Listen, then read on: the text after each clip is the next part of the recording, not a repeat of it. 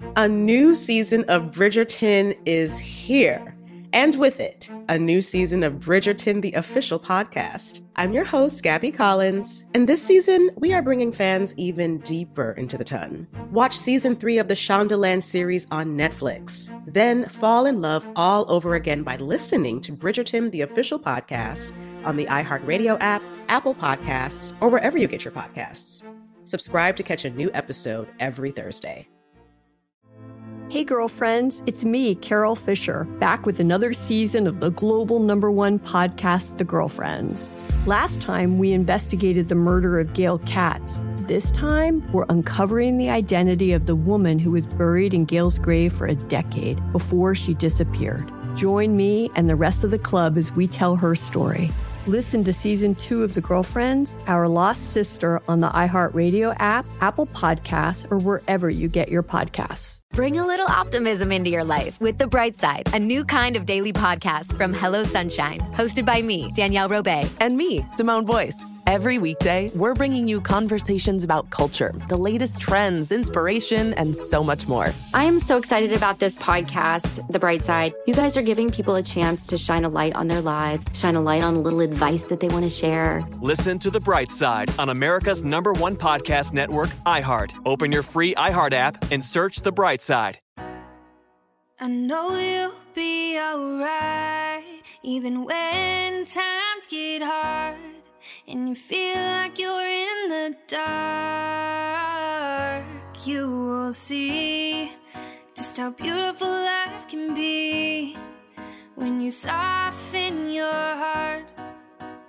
You can finally start to live your truthiest life.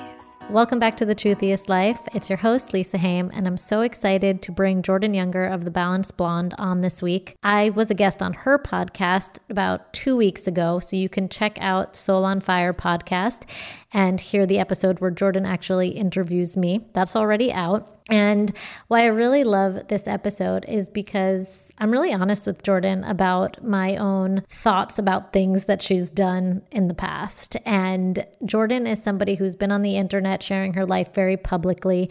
And her journey with orthorexia is very similar to mine, where we both abused veganism. And Jordan wrote a book all about it. And then Jordan now has returned to veganism. And as you could imagine, that has stirred a lot up in people who haven't taken time to dissect how could she do that? Doesn't that make her a sellout? And I'm really glad that I stuck by watching what she had to say, because it's really important to recognize that no two journeys are the same, and somebody else's evolution might look different than ours. And what I really appreciate about Jordan is that every time she changes drastically, she kind of becomes a new individual every few years, it seems. She abandons a lot of people in doing so. And I don't think a lot of people are brave enough to be authentic when they build a following off of eating a certain way or living a certain way. And as much as we want to call people like that sellouts or really throw out everything that they say, I think that there's an opportunity to really check in with ourselves and say, okay, what is this bringing up in me? And, can I respect that her journey is different than mine without name calling or thinking icky things about her? So for me personally, like I said, it brought up things for me. Like I abused veganism. I really related to Jordan's story. She broke veganism, found freedom, and now has returned to it. And she's also had a huge life change, which involved Lyme's disease and deep healing. And that part of her life, I can't relate to. So who am I to make judgments about what her healing process looks like when she's on this next stage of her journey? And I'm glad that I was able to kind of wrangle with my own stuff, because I really enjoyed Jordan's content, even though it might not speak to me with somebody who does not have chronic illness. I think she puts a lot of authenticity out there. Does that mean that we are the same person or that we agree on every single thing? It doesn't. But can I respect those differences and appreciate that she's doing herself authentically and showing up, even though that comes with a lot of criticism? I can. And that feels really good. And I think that for a long time, the message we've been putting out is to just unfollow anybody who you don't agree with or who you don't understand. And while, of course, you need to create a social media sphere that makes you feel really good, I think we need to back up a tiny bit and just ask ourselves, why am I unfollowing, before we actually do. Are all triggers to the same degree? Can some triggers actually help us learn more about ourselves? And are we avoiding diving deeper into ourselves when we just cut somebody off? So like I said, I almost unfollowed Jordan, I'll admit it to her, when I was just shocked to see that she's freaking vegan again. But for me, it was my own judgments, my own ability to understand, my own unwillingness to listen. And it was really fun on this podcast to ask her about that, to say, what the heck happened? And how is this different for you? And I think you'll hear in her voice that it's drastically different. And when it comes to something like orthorexia and veganism, it's not black and white. And as much as I knew that, it pulled something in me. And I'm okay admitting that honestly to Jordan, and also telling her that I appreciate her staying authentic to who she is, because you know what? It's given me permission to change and evolve. This week on Instagram, I shared an Instagram post. I'll share it with you. And a lot of people really resonated with it. I was not expecting this one to hit home for so many people, but it did. So I wrote, very unpopular opinion. It's okay to change your mind. In fact, it's my personal proof that I'm expanding my mind and really listening. I'm not just cherry picking information that fits into my viewpoint at that time. I've changed my mind on so many things, big and little. And that change of mind, it actually makes me really proud of myself. With introspection and ownership and clarity, I'm not flip-flopping or selling out. I'm expanding my perspective. And this is my evolution. To evolve requires time. Getting it wrong. I just added that in. Consistent ego checking, difficult conversation, and curiosity over judgment. Not everyone will get it when you change your mind, but when you're true to you, those people won't matter. Expand, evolve, and always keep growing. And this can be taken in a million directions. So in pregnancy, it's been a big one for me, being able to change my mind, to be willing to listen to my own needs, to really be in many situations where I say I won't do something or it's not for me, only to find out that's exactly what I need. And I think if more people were willing to change their mind, they would learn more about themselves and they would show up as actually kinder, softer people. So instead of seeing people who change their mind on things as flip-floppers, as sellouts, can we flag those words to say, okay, is that what's happening?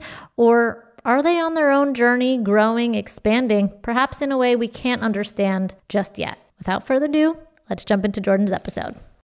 Welcome back to The Truthiest Life. So excited to have special guest Jordan Younger here.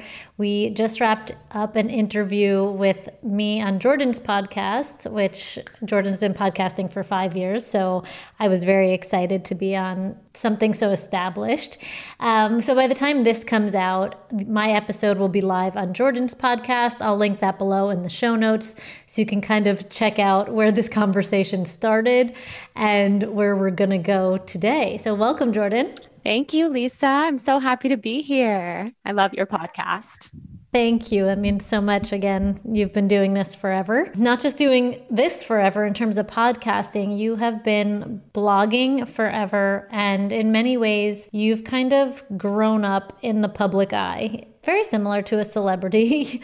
How long have you been blogging, putting your life on blast for the public, and how old were you? Yeah, it definitely feels that way, especially because there's so much information out there about me now that I do feel a bit that way. Like, oh God, don't Google me. Please don't Google me. That's what I always say to people. And Jonathan, my husband, was Googling himself last night for the first time, and he was so excited. And I was like, what it must feel like to Google yourself and not be horrified of what some of the information might be.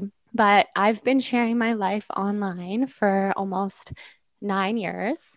And this time has flown by. We met as we talked kind of at the beginning of both of our blogging journey. And it's just been a whirlwind. So all of my 20s were documented. Now I'm 30 and my life has just changed so much. I feel like I just am this human guinea pig who's always evolving, always trying things, have definitely been through some difficult times in the public eye, as well as some beautiful times, shared my wedding, shared all these positive things, juxtaposed with some really difficult parts of my life. And sometimes I think, I don't know if it's healthy to share so publicly and to share so heart-centered the way that we talked about. But then again, it's all I know. And also when I think back to as early as middle school and high school, I was the person who was sharing everything on MySpace, buddy profiles, AIM. If you had screen name on AIM, you know. Peanut Butter 5 was mine. Oh, I love it. I had Jojo Younger was my main one, but I had like all these sub accounts as well. And I went into coding and decorating my buddy profile and like listing out what I was doing every day, what I was wearing. So I was actually blogging back then, starting in 5th grade. So I think it's just in my blood. Definitely in your blood to share and put everything in writing. You're a writer first and foremost.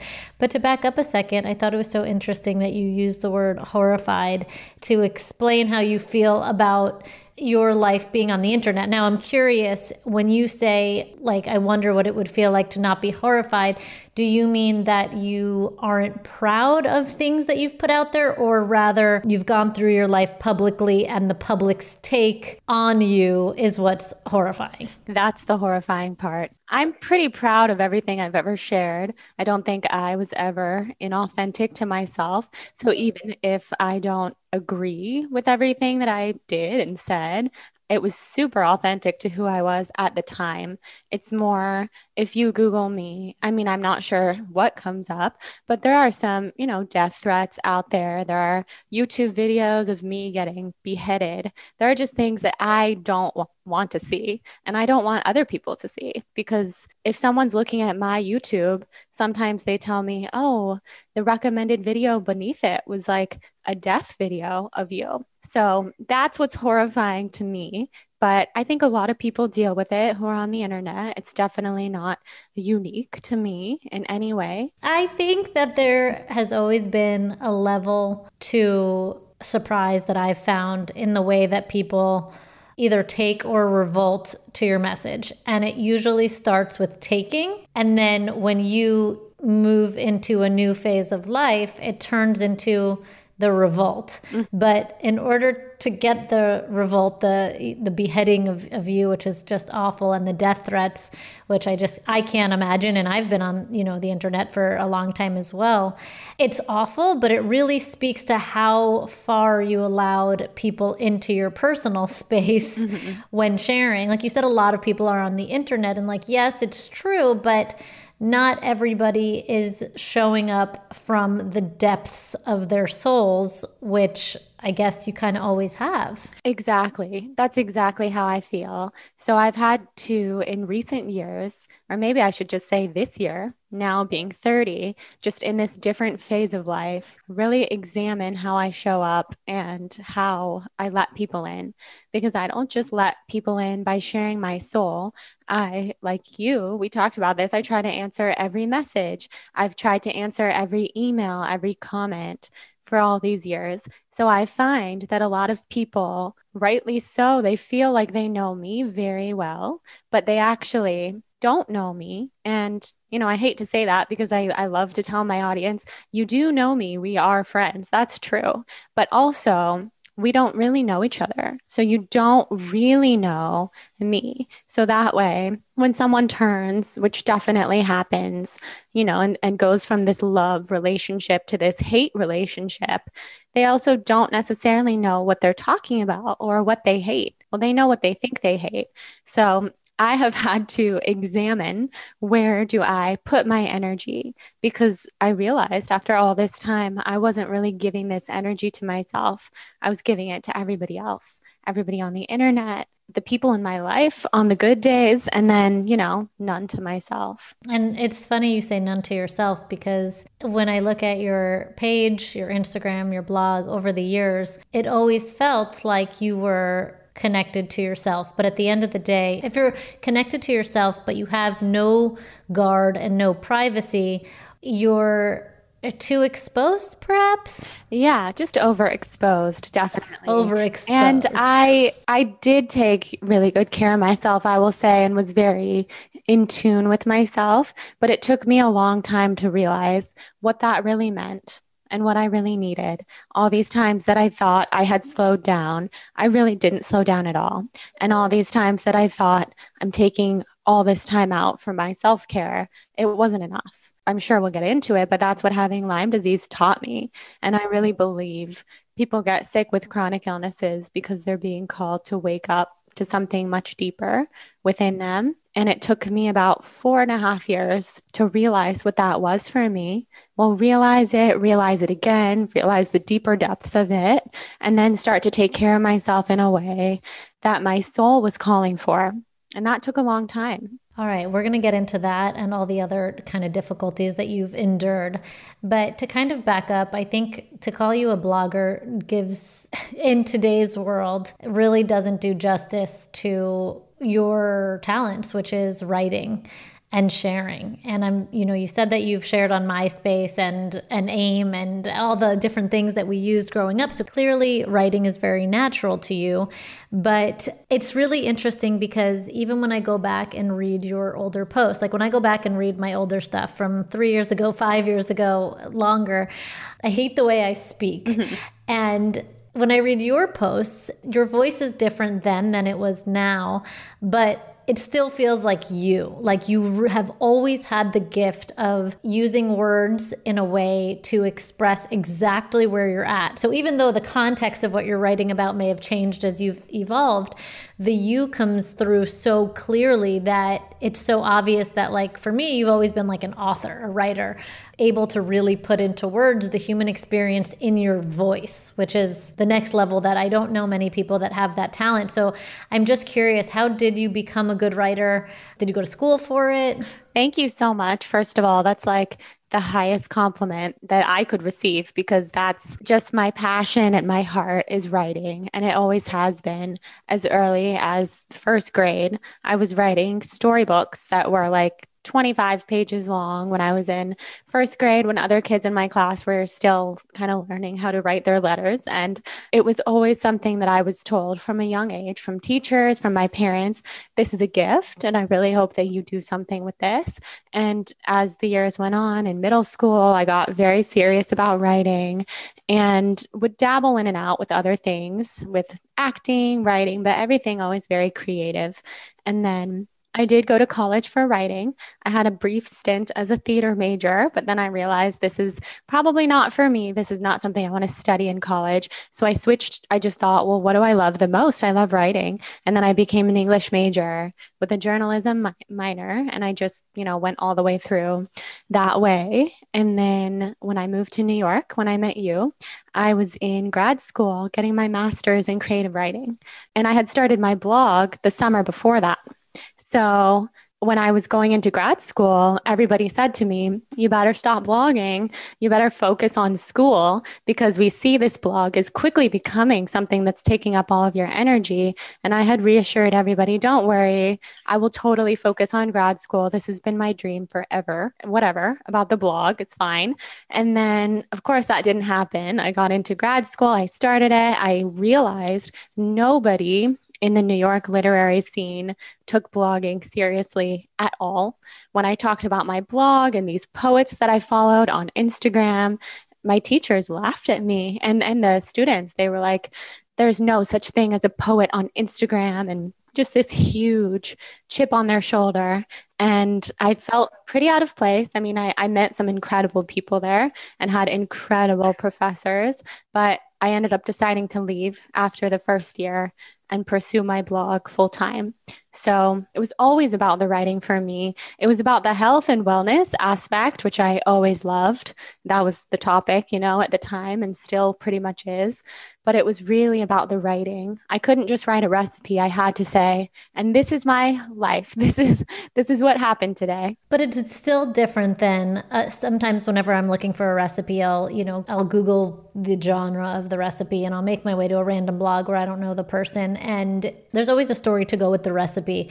And I always find it kind of forced. Yeah. Like, a forced story about why the recipe was created, blah, blah, blah. I just want to get to like how to actually make the recipe. I'm not interested in the person. Your writing is not forced. Like even if you're sharing a recipe, there's like a whole energy around it, because I think that like a lot of people get into blogging or any career and follow a template of how to do it. So if you're going to be a food blogger, this is how you write a recipe, and this is how you wrap it up in a bow and put it on your blog, where you have never followed a template or gone after becoming something that already existed. So I feel like you've always paved your way, which is scary. Yeah. Well, yeah, it's funny that you mentioned that, because when I was very first blogging, I did kind of try to follow. There were only a few food bloggers out there, especially like vegan food bloggers. So I kind of tried to follow what I saw them doing. And I tried to make the writing sound like they're, a little bit more forced. Like, and this is how I came up with this peanut butter cup recipe. And it was so cookie cutter and not interesting. And I think that lasted for about a week.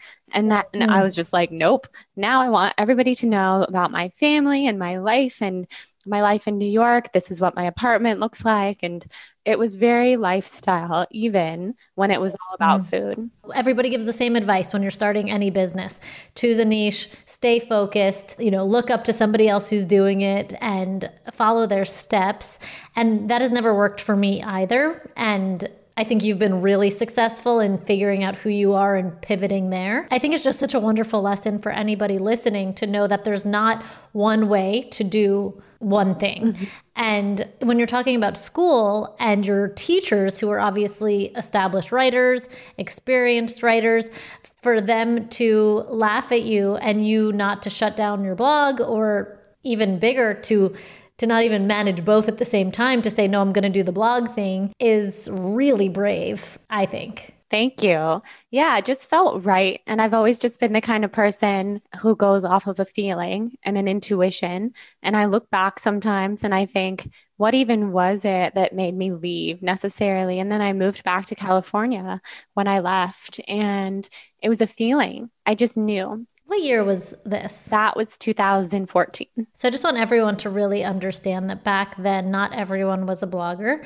And I remember my best friend worked at Morgan Stanley. I was in grad school, so my life was still in the school sphere. But I remember my best friend worked at Morgan Stanley, and she would talk about how her coworkers would get to work, they'd get to their desk, and they'd read blogs.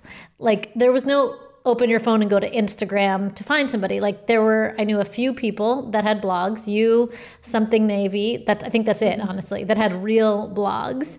And it was not what you see today. So I just want to be super clear that when we're talking about a blogger, it was somebody who was putting their life in long format pieces on a specific place where other people had to search them out rather than, open their phone and easily have access to them. Yeah, it was so different. And I actually miss those days. I'm very nostalgic for those days. As much as I love Instagram and everything that it's turned into in some ways, not others, I miss those days so much. And there was so much support in the blogging community between bloggers. And we had these things called a blog roll, where on the side of the blog, you would link to all your favorite blogs. And there was just so much support. There were forums, just like old school internet, pretty much, to find each other. And I miss that, because it's just not like that anymore. Yeah, it's been a radical change in the last year, like we talked about on your podcast. So the one thing about you that I think makes you a really great Truthiest Life guest, and I'm not sure, I know a lot of people that listen probably already know who you are and follow you, but they might not realize how much you've changed since those initial years. And it feels like every 2 years or so, you kind of take off another layer and become like a whole new person. And I think that we sometimes roll our eyes at people who change. We say, oh, she changed, or she doesn't know who she is because she changed. But I've come to really appreciate witnessing your change, because it's such a testament that you're not afraid to keep growing and evolving. And I feel like the one thing that people don't realize, it's the bravest thing you can do, because it comes with an incredible amount of pain and loss to change. Mm-hmm. Do you feel that way? Oh, yeah, that's very true. For me, I mean, it's taken me some time to realize that I even do that because it's so natural for me. And I think if my life wasn't so public, it would probably not be so shocking because, it's just a person going through an evolution. But because I share so much and I've never kept it surface level, I get into those nitty gritties with people. And then I start sharing, well, I had a psychic awakening 4 years ago, and that clearly changed everything. And then got very deep into what all of this spirituality really meant to me. And then saw how much food, and especially healthy food, led me to this spiritual journey. And to me, it's all one and it all makes sense. And I think a lot of people who are also on this path of evolution get it and see it that way. But I see how it's very polarizing and very shocking for people who are not used to changing, or people who don't want to change, or just don't really have the desire to change. And there's nothing wrong with any of that. So I recognize also in human design, which we talked a little bit about, I'm a reflector, which means that I am a mirror for other people. And reflectors are only 1% of the population. So it's pretty rare to come across a reflector. I know a lot of them in my community, but it's pretty rare. And reflectors can be polarizing. I know very little about human design, and I will assume that most of my audience knows very little too. So bear with us if I ask some basic questions here. But does that mean that when people hear you and see you, they're seeing their own crap come up because you're showing them where they need to do their work? Yeah. So basically the job of a reflector, and a reflector can be living an aligned life, or they cannot be living an aligned life. And someone who's a very unaligned reflector could be a really hard person to be around for a lot of different reasons. And maybe they're not accurately reflecting others to themselves. But because I've known for many years now that I am a reflector, I do try to live my design. And I try to basically be the clearest, most true version of myself so that I can reflect that back to other people. And even for people in my life, sometimes I think that can be hard because I don't have the gift of keeping things surface level. And I don't have the gift of really letting people pretend that things are fine when they're not. And not everybody wants to go deep. And I try to toe that line because I don't give advice where people don't want advice but I do see people in their soul. And that's part of this whole reflector thing, but it's part of also just who I am. So people see themselves in me for better or for worse. And being online, that's just only heightened. But knowing that I'm a reflector, and so for your audience, they can look up their human design just by using their birthday and their birth time and their place of birth. It gives me so much permission to be who I came here to be. And I just recommend that everybody does it because we all have our unique design. There's 5 types. And when you're living for you, and it's not just human design, it's astrology, it's whatever you connect to, it just gives so much permission to be who you are and not try to be someone that you're not. Because I used to try to be someone that I wasn't. I used to be, well, why can't I be like everybody else and just, drink alcohol and party and just like stay up and have no worries and not be so, particular about my schedule and my life. But I've come to embrace all these things about myself. I think that a lot of people see you as a free spirit, somebody that just keeps changing and evolving. But I have to imagine that it comes with 2 things that I admire. One is a bravery to lose followers. Mm-hmm. I think that a lot of people stay the same, whether they have an Instagram account of 2,000 people, 10,000, 100,000, 1 million. But if they lead with a message of, I'm just going to make something up right now, but if they say that eating keto, I'm just going to go something random, is the best diet out there, right? And then suddenly they don't want to be keto anymore.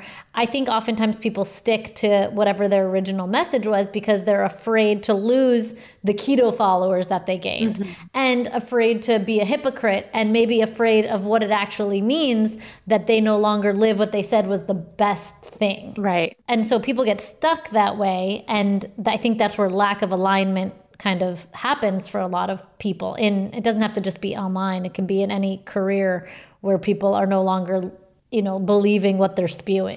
Exactly. I see it happen all the time, and I just don't have it in me to do that. I don't know how people do that. I see everybody's built differently, and some people can talk about a message that they're no longer passionate about because that's what their brand is, and that's fine. But I don't have it in me to do that. And I'm just one of those people. I mean, it's why I went so long ago from the blonde vegan to the balanced blonde, because at that time, veganism wasn't what I wanted to talk about. It wasn't resonating for me.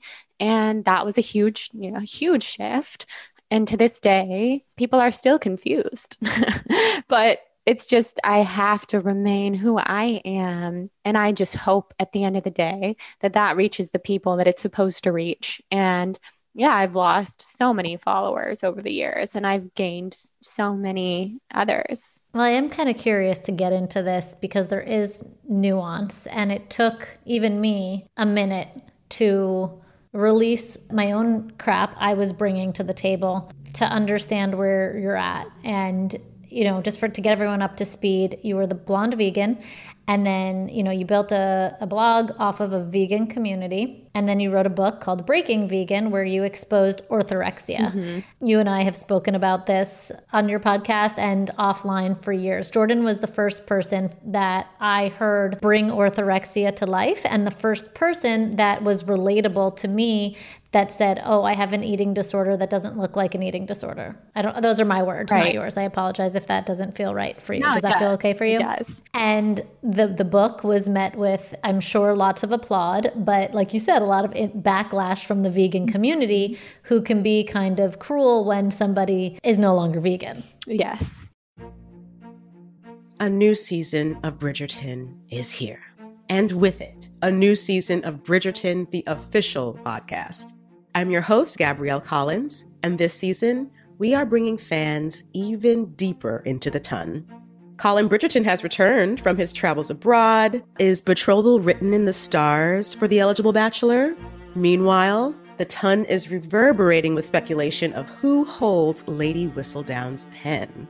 We're discussing it all. I sit down with Nicola Coughlan, Luke Newton, Shonda Rhimes, and more to offer an exclusive peek behind the scenes of each episode of the new season. Watch season 3 of the Shondaland series on Netflix. Then, fall in love all over again by listening to Bridgerton, the official podcast, on the iHeartRadio app, Apple Podcasts, or wherever you get your podcasts. Subscribe to catch a new episode every Thursday. Hey girlfriends, it's me, Carol Fisher. I'm so excited to tell you about the brand new series of The Girlfriends. In season 1, we told you about the murder of Gail Katz at the hands of my ex-boyfriend Bob. At one point, a woman's torso washed up on Staten Island and was misidentified as Gail. She spent 9 years in Gail's grave, and then she just disappeared. It's almost like it's become this moral obligation to find her. And that's what we're going to do. Find this missing girlfriend and tell her story. With the help of some of your favorite girlfriends from season 1, like my producer, Anna. Oh my God. My friend, Dr. Mindy Shapiro. Hi, it's Dr. Shapiro, and I'd like to speak with the Deputy Medical Examiner. And of course, Gail's sister, Elaine Katz. Having no closure, it kills you. Join us as we try to solve a 35-year-old cold case. It's not going to be easy, but it's going to be one hell of a ride. What? I can't believe this. Listen to season 2 of The Girlfriends, Our Lost Sister on the iHeartRadio app, Apple Podcasts, or wherever you get your podcasts. Something that makes me crazy is when people say, well, I had this career before, but it was a waste. And that's where the perspective shift comes, that it's not a waste, that everything you've done has built you to where you are now. This is She Pivots, the podcast where we explore the inspiring pivots women have made and dig deeper into the personal reasons behind them. Join me, Emily Tish Sussman, every Wednesday on She Pivots as I sit down with inspiring women like Misty Copeland, Brooke Shields, Vanessa Hudgens, and so many more. We dive into how these women made their pivot and their mindset shifts that happened as a result. It's a podcast about women, their stories, and how their pivot became their success. Listen to She Pivots on the iHeartRadio app, Apple Podcasts, or wherever you get your podcasts. Bringing this whole thing back full circle, you now, I don't know if you're vegan, but you eat mostly plant-based and so forth. Mm-hmm. But this is my takeaway, so I'm curious if this is kind of correct. My takeaway is that orthorexia is really steeped in diet culture and body image and a lack of self-worth and confusion. This is my take.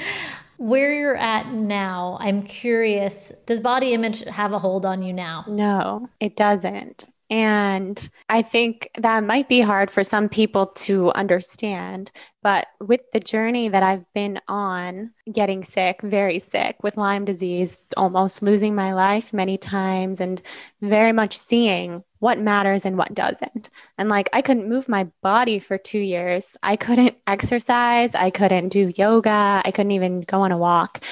And when you're in the depths of pain like that is very mental, very physical, just so awful in every single way. There's just this release that happens, at least for me. And I've talked to a lot of people with chronic illness who feel similarly, where what my body looks like does not matter at all.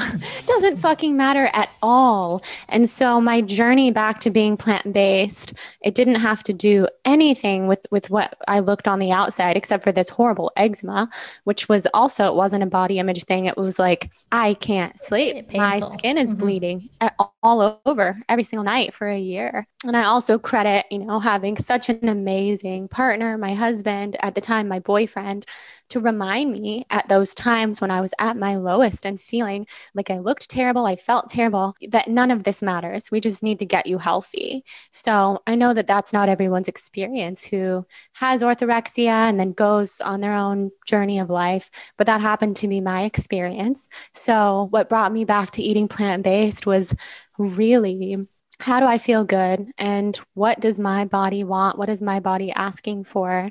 And I had to just take all the noise, as you would say, and the truth out the window, because I knew there's going to be so much judgment. I don't want to be vegan again. The vegan community was horrible to me. Like, I had these conversations in the privacy of my home, and everybody, everybody close to me, my healers, my family, they were like, who cares? Who cares? You got to do what works for you. So I very privately went vegan, plant-based, back at the end of 2017. And I didn't talk about it until probably the middle of 2018. And it was not scandalous. And then I saw how much the internet has changed, because what was so scandalous about my diet back in 2014, I was so scared that was going to happen again. And then I kind of, quietly said, I am plant-based again, and this is what I'm doing, and I reserve the right to change again, and all these things. Nobody cared. And I was like, wow, this is freeing and also weird, because I am used to this being kind of a big topic. And then, of course, over the years, as more people started to notice, there was confusion, which I get. And I've just, I do it for me, and I do what works for me. And it has really, personally, it has really helped me heal this anti-inflammatory, plant-based way of life. Yeah. And I think, like I said, I feel like I brought my own initial judgments to that news, because like I said, I had a very similar story to yours. And then it was like, wait a second, what, you're vegan again? I'm sorry, what? I am confused. I'm wildly confused, and this feels wrong. This feels wrong, I feel like, is what my instinct was. And you and I have always had a personal friendship. So I stuck around, and I continued to check my own judgments at the door and watch how you've evolved, and also paid attention to what I was kind of bringing into the conversation myself. And I think what's really confusing to a lot of people is when it comes to orthorexia and veganism specifically, it's not about the diet itself. It's about why you're doing the diet and the energy that you're bringing towards it. Yeah. Exactly. And the energy could not be more different. And that's a really good way to explain it. Back in my days of living in New York and being very obsessive about the way that I was eating, which led me to discovering orthorexia and realizing that I really related to everything that was. I was trying so much to just be a healthier version of myself in a very obsessive way. I did these long juice cleanses at Juice Press, and that was kind of like my identity that became really unhealthy. I was afraid of certain foods. And this time around, it's just the energy has been so different. The energy, and I've also learned so much. And I think it's so different to go vegan or plant-based at 27 than it is at 20, the way that I first did. I learned so much, and I learned, well, I'm not doing this again. Like, I'm going to take the right supplements. I'm going to have the right nutritionist. I'm going to eat a lot of grains and legumes and tempeh and all these things that I wasn't really eating much of the first time around. So it wasn't about the diet. You know, the vegan community has been saying that all along in very harsh ways, but that's true.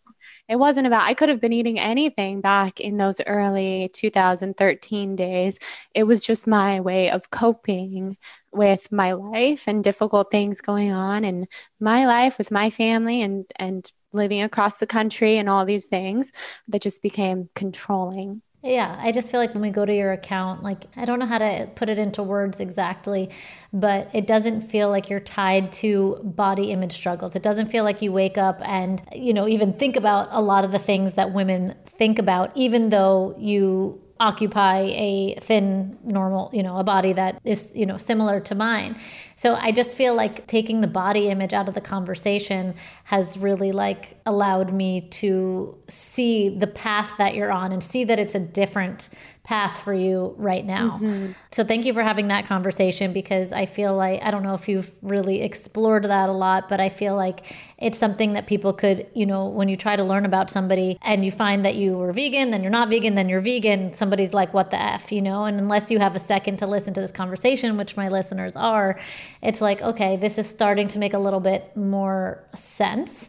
And it really is a testament to like just your change, your evolution, and you continuously let go of people's expectations, which I think a lot of people struggle with. Most people want to people please. Right. I'm definitely a people pleaser. So it is hard.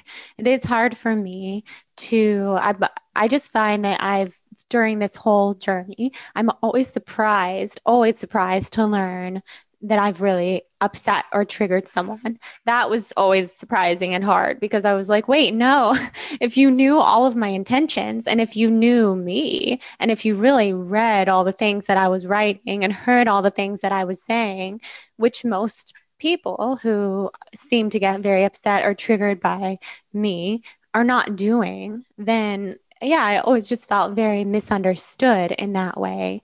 But now, with a little bit more distance and just a little bit more growth, I can also see, I get it. I mean, it's easy to get triggered by someone on the internet, especially someone who's, like you said, is changing, is also like really embracing who they are. And I'm very joyful about my life and my food and the way that I live. And I think also as a reflector, I've seen how that can reflect back to people. And so after a lot of years of not being too pleased about that, because I am a people pleaser and I do want everybody to like me, and it breaks my heart to find when people don't, I've definitely reached a point where I realize I do attract someone who has experienced quite a bit of growth in their life. So my audience is quite special in that way. And so is yours. And everybody listening certainly is. I do attract people who are not steeped within some of their deepest triggers, if that makes sense. And a lot of people who have gone through pain similar to yours, like your Lyme's journey, which is a big community of people that don't have answers. Mm-hmm. I think you make a lot of people feel seen and you give hope. Before we get to the Lyme, because I do want to get to that, you talk about bringing joy. Your feed has an aura, which is very bright and light and illuminating. And when I was reading your blog, you actually surprised me by talking about a darkness that you felt. And I thought it was really surprising because when I go to some people's feed, they could be saying the happiest thing and posting the best recipes or the best fitness workouts. But if they have a dark energy, like I can just feel it. Mm-hmm. And so to hear that you have this darkness in your life at some points or at some seasons or at some points of day was really surprising to me. Just to jog your memory, you talked about waking up and feeling the heaviness of reality and wanting to go back to sleep. Mm-hmm. Yeah, that is mostly due to the physical pain that I've experienced for all these years that is, still present and completely excruciating, but I just persist on because I have to.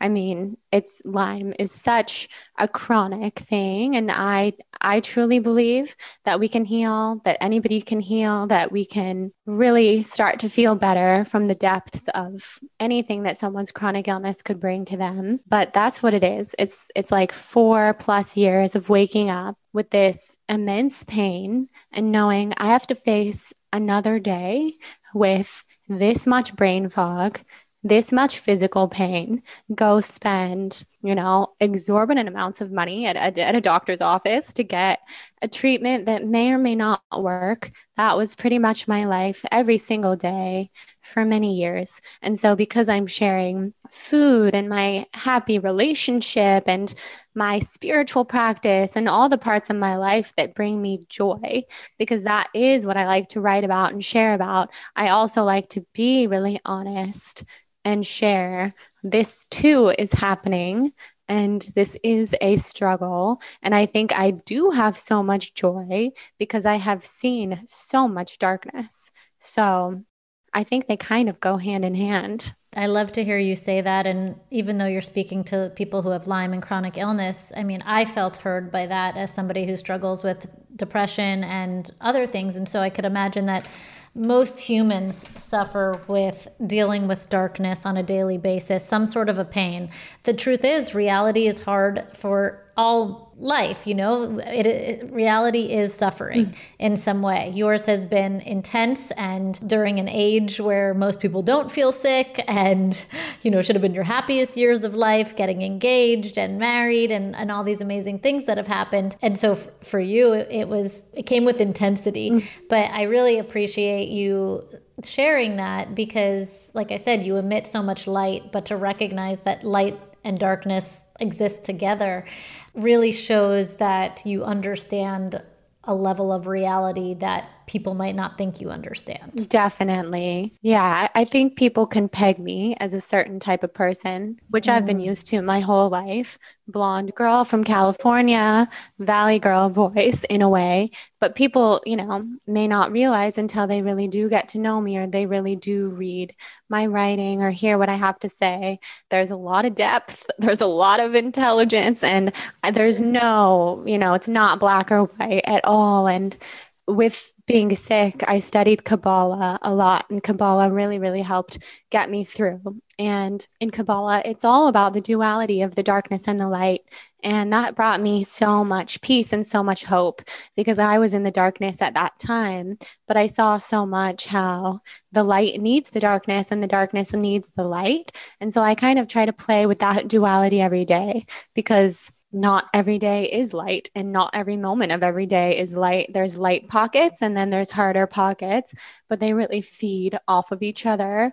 And then to also remind myself the darkness always ends, even when it doesn't feel like it. And I'm sure when I wrote that blog post, it did not feel like there was an end in sight, especially to what I was dealing with at that time. But there's always an end in sight. And then when I get to the end of some particular cycle, I try to remember myself, and I have Post-it notes all over my house and my mirrors and everything, reminding me that the light always comes and the darkness always ends. And yeah, I hope that that's a message that will help people listening. Yeah. And when you talk about Lyme's, you said it earlier, but you've used this language a few times that you're really awake now.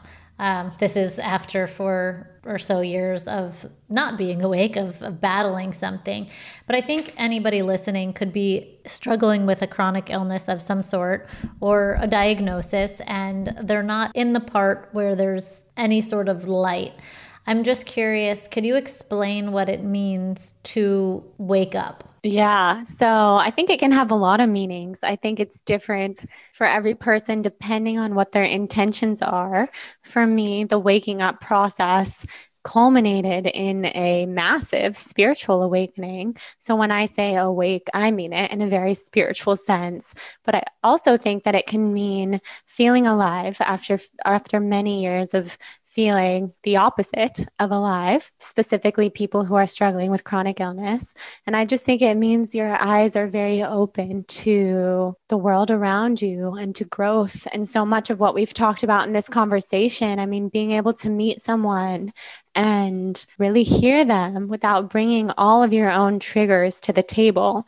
I think that that is a very awake way of living and just awake to energy. I mean, for me, it gets really exciting to talk about all the beautiful things that I see because I see people's energy. I see people's aura. To me, awake can mean a very big range of things, but I pretty much know when I meet someone, when I talk to someone, if they are awake or if they are, on the journey to maybe becoming that way. When I think about some people that I know that got sober after addiction, alcohol, drugs, the thing that changes, which takes a freaking tough journey to get there, is they're awake after. And they're seeing things differently. They're connected to something bigger. Doesn't mean that there's not that darkness daily that we talked about, but I love that idea of, if you're listening and you're in that painful place of whatever it is, maybe it's even going through a divorce, whatever it is, really, that there's an awakening that comes with all this hard stuff. I think you do a really good job of positioning that. So you used the word that people peg you as being a certain way just a few moments ago. And I think that language really sums up what I wanted to ask you, but I didn't know how to say it. But whenever there is a chance to make a mockery of a wellness blogger in the media, you are the one that they pull from. Mm-hmm. And I'll just say that I find it frustrating because there are people out there doing really bad things and not complying with FTC guidelines when it comes to branded stuff. And they're just not themselves. They're not showing up authentically, and they have a platform. Right. And yet they use you over and over again, like to the point where it's like, can we get another blogger in here that we're going to take down? Because like we've heard this one already. You're like many times. Yes. So the media has really used you in really big platforms for years. Like you said, don't Google her. Obviously, everybody has now Googled you by now. And, we said not to, so they did. But if you can hold off and not for the sake of like voyeurism and, why do you need to see what we're talking about here? How has your relationship to the media changed over the years? Yeah, well, it's changed so much from when I was an innocent, naive, young girl and blogger who thought the coolest thing in the entire world would be going on Good Morning America or Nightline and getting the chance to be in all these newspapers and magazines and publications, until I quickly realized that every single experience, my words were completely twisted. And then these salacious headlines were being made out of things I didn't even say. I realized the intentions of the media are so not in line with the way that I show up to the world, which is with honesty. And I think a lot of us, all of us mostly, who are blogging and committed to sharing like an authentic version of life with the people who follow us, the media is doing the opposite for the most part. I think there's a couple of, great journalists left over, and they need to be working overtime right now because it's really awful and intense what's happening in the media. And I'm talking about that was back in 2014. And today things are out of control. And I think anybody knows this who's looked at any headlines. Headlines they're not true. They're always going to be skewed in a way that is just absolutely salacious and dramatic to the point of no longer being true. And it gives me a taste of what big celebrities have to deal with, which I don't even know how a person could go on when you have so many people out there, so many eyeballs just completely misconstruing you and your message and your heart. And so I don't speak to the media ever. I mean, I'll speak to, fellow podcasters and things. I can't even remember the last time that I spoke to a media outlet after I spoke to a media outlet about Lyme disease and was part of an article that was truly, I mean, this person should go to jail. Like, it's horrific what they wrote about the Lyme community, about not just me, but doctors, about Lyme disease in general. And the reason that I say this is so serious, what this writer did, is that people are dying from Lyme disease. And so if you're going to go out there and say, this is not real, these people are all crazy, it's so dangerous. And it just adds to such a toxic narrative around chronic illness. You're not helping anybody by saying that. For somebody that's going through such pain, to then be told what you're feeling is not real is going to now add a mental craziness on top of physical, so is there a way to have a conversation about what is Lyme in the body without invalidating millions of people's experiences who are dying of something? Let's say it's not Lyme, according to this person, is the worst thing you can do because you've now added the mental health aspect to the picture too, and created a duality where the Lyme community now has to even over-identify with their disease in order to be heard and believed. Right. And that's a whole other unhealthy thing to be doing. And a lot of people end up doing it when they finally end up feeling understood and heard. So after that article, I stopped speaking to the media because it was my final time of this naivety of sharing my heart, sharing my story, taking hours out of my life to talk on the phone and to be careful to only say things that are not salacious, that are completely true, that are not dramatic or over emphatic or anything. And it's pretty horrifying. I mean, it's very horrifying to me. So I stay clear of speaking to the media that doesn't protect me from them writing about me. And that's really hard. In this past few months, you have finally used your voice to speak up rather than just decline. You have spoken up about your experience and what it is, what activated your throat chakra to have the courage to finally say, no, media, this isn't how it's going to go down. I think it was the nature of the most recent article that made me really take a stand. It was so upsetting to read. I mean, it was like physical poison in my body when I started reading this article. Someone told me, just so you know, you're part of this article. Well, I didn't even think twice. I'm like, well, that happens every day. I click on it. I didn't think that I was the intro and the headline and the first 5 paragraphs and that the person didn't speak to me and that these things being said they're all truths taken so far out of context that they're not true and just so cruel. And just to me, because I do see energy, I see, oh my God, the person who wrote this has a very deep-rooted personal issue with not just me, but with wellness in general. And that's what I'm talking about here. So of course, the whole article is about wellness being a dark place. And that was like reading poison to me. It was a horrible feeling, the most violating feeling. The way I've heard other people describe it is like, it's like someone coming into your home and stealing all of your belongings and then leaving. That's what it feels like. It's so violating. And you don't get a chance to even say something back. Right. Yeah. It's not like there's ever any type of, and Jordan denies all of these claims, which is actually how media used to work. But yeah.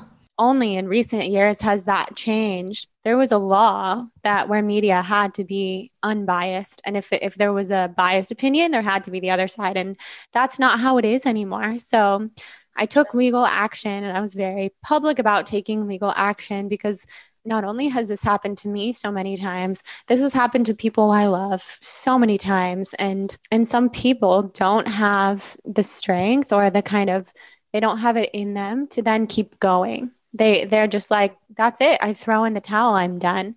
And that's not who I am. And also I know that's the intention of these writers. And so I'm never going to do that. Like, this is only my fire to share more. So from legal action, is this an ongoing thing? Well, at this point, I mean, the unfortunate thing is I wanted to take legal action, even though I knew there's very little chance we can really win. It's very little chance because freedom of speech, like people can say whatever the F they want. And that's the scary thing. So I wanted to take it really as like a physical boundary, an energetic boundary, a line in the sand as well, to show the writer, to show the publication, what you're doing is so unethical that I will take the time and you will take the time to review this and get your legal team involved. Because this is not this is not journalism. I studied journalism. This is not journalism. This is so outrageously untrue and just so not okay. So I was really happy to have done that. And, you know, as my lawyer let me know, there's a very, very small chance, but these people will know now you're not the person to mess with. Right. They'll take a moment before writing something, you know, so intense about somebody without fact checking or whatever, you know, the ethics are behind journalism that used to be somewhat upheld. Yes. I'm just curious, in all these years, has there ever been a media journalist or someone who, or somebody that just used the platform like YouTube or something to, you know, behead you, like you said in the beginning, or say some nasty things to you that have then apologized in all these years? Has anyone ever come around and actually tried to make amends for it? No. Oh. I think a couple people who were following me who said, I'm really sorry, I had this judgment of you, or I sent this mean message. But that's as far as it's gone. It's never, ever the media. And I will say, years ago, I was part of some wonderful articles in the media. There was an article in Self magazine that was this beautiful spread. And I flew to New York and got to be part of this incredible photo shoot. That was all so fun. And those writers, they were all women. They were so, so kind. Everything was truthful. That was awesome. But the sad thing is, I don't even think I would do that. I wouldn't do that now because I just don't trust the media as it is today. I would not be surprised if somewhere down the line somebody does apologize to you. And I'm curious how you would handle that. Me too. What I will say is I'm a very forgiving person, notoriously forgiving. I would love to see an apology. I would love to see what it said.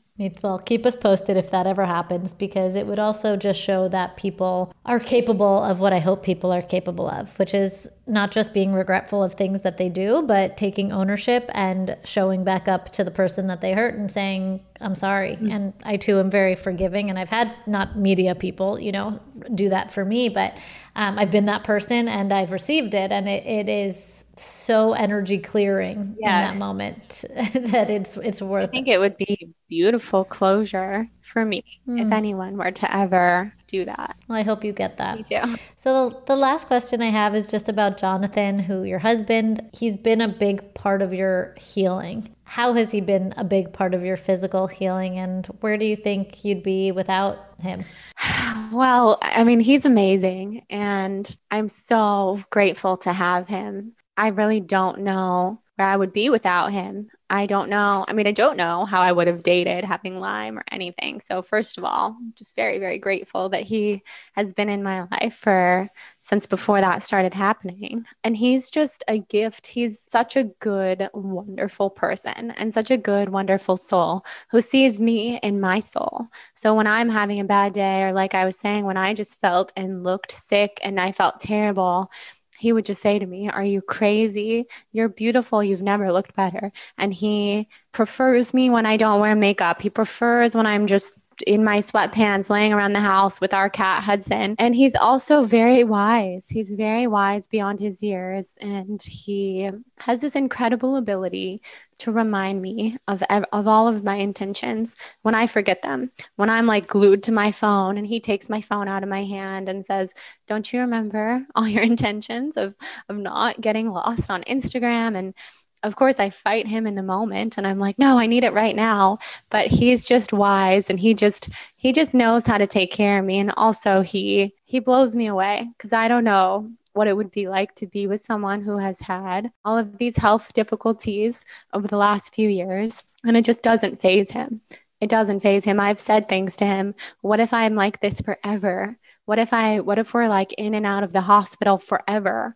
And he's like, then I would be lucky to be with you. I mean, if to go through that as a boyfriend turned fiance turned husband in your 20s, it's not the conversations that most 20-year-olds are having with each other or the day-to-day activities. Mm-hmm. So it really does speak to his, like I think you say, his old soul and your old soul. Mm-hmm. Like you've been caretakers for each other. I'm sure you back to him in other ways. In your 20s, I could only imagine how that will be enriched as you do get older and, you know, whatever comes with that. Hopefully you guys get some pockets of feeling really physically good together and you can really enjoy what, you know, most 20-year-olds get to have. Exactly. Yeah. I think now is that time for us, which is beautiful and so exciting. And I'm just so ready to feel good and to enjoy life with him. And he always feels good. So he's an inspiration to me in that way. Yeah, he's so full of energy and I feel like he's never gone to sleep. He's just awake at all times. Literally. He doesn't require very much sleep.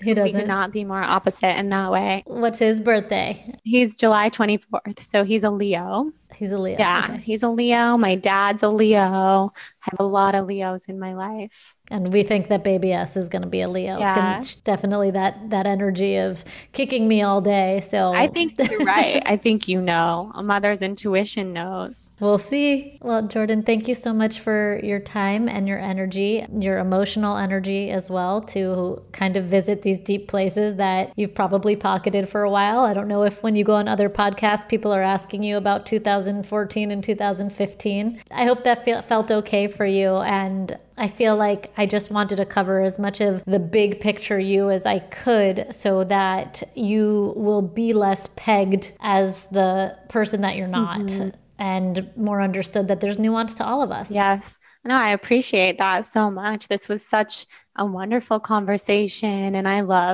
just love talking to you and I love your style of interviewing and I love your honesty. You're really good at this. Thank God I do, because I mean, I haven't spoken to anyone in person in a year and a half. So this is like the only mm-hmm. keeps us connected and intellectually stimulated a bit, you know, a few times a week. But really, like I said, you change and you evolve and you do the hard thing that most people don't do. And that's what I admire most about you. I admire so many things about you, but in so many places where people get stagnant and stuck because of what other people think or their inability to get through their own stuff about what they think about themselves, you power through. And if we see somebody else doing that, I think we have the courage to do so ourselves. Thank you so much. That means so much. We'll link all of Jordan's info below, her podcast, which is amazing, her blog, and her Instagram. So Yay. Thank you, Jordan. Thank you so much. This was wonderful. A new season of Bridgerton is here. And with it, a new season of Bridgerton, the official podcast. I'm your host, Gabby Collins, and this season, we are bringing fans even deeper into the ton. Watch season 3 of the Shondaland series on Netflix. Then fall in love all over again by listening to Bridgerton, the official podcast, on the iHeartRadio app, Apple Podcasts, or wherever you get your podcasts. Subscribe to catch a new episode every Thursday. Hey girlfriends, it's me, Carol Fisher, back with another season of the global #1 podcast, The Girlfriends. Last time, we investigated the murder of Gail Katz. This time, we're uncovering the identity of the woman who was buried in Gail's grave for a decade before she disappeared. Join me and the rest of the club as we tell her story. Listen to Season 2 of The Girlfriends, Our Lost Sister on the iHeartRadio app, Apple Podcasts, or wherever you get your podcasts. Bring a little optimism into your life with The Bright Side, a new kind of daily podcast from Hello Sunshine, hosted by me, Danielle Robay. And me, Simone Boyce. Every weekday, we're bringing you conversations about culture, the latest trends, inspiration, and so much more. I am so excited about this podcast, The Bright Side. You guys are giving people a chance to shine a light on their lives, shine a light on a little advice that they want to share. Listen to The Bright Side on America's #1 podcast network, iHeart. Open your free iHeart app and search The Bright Side.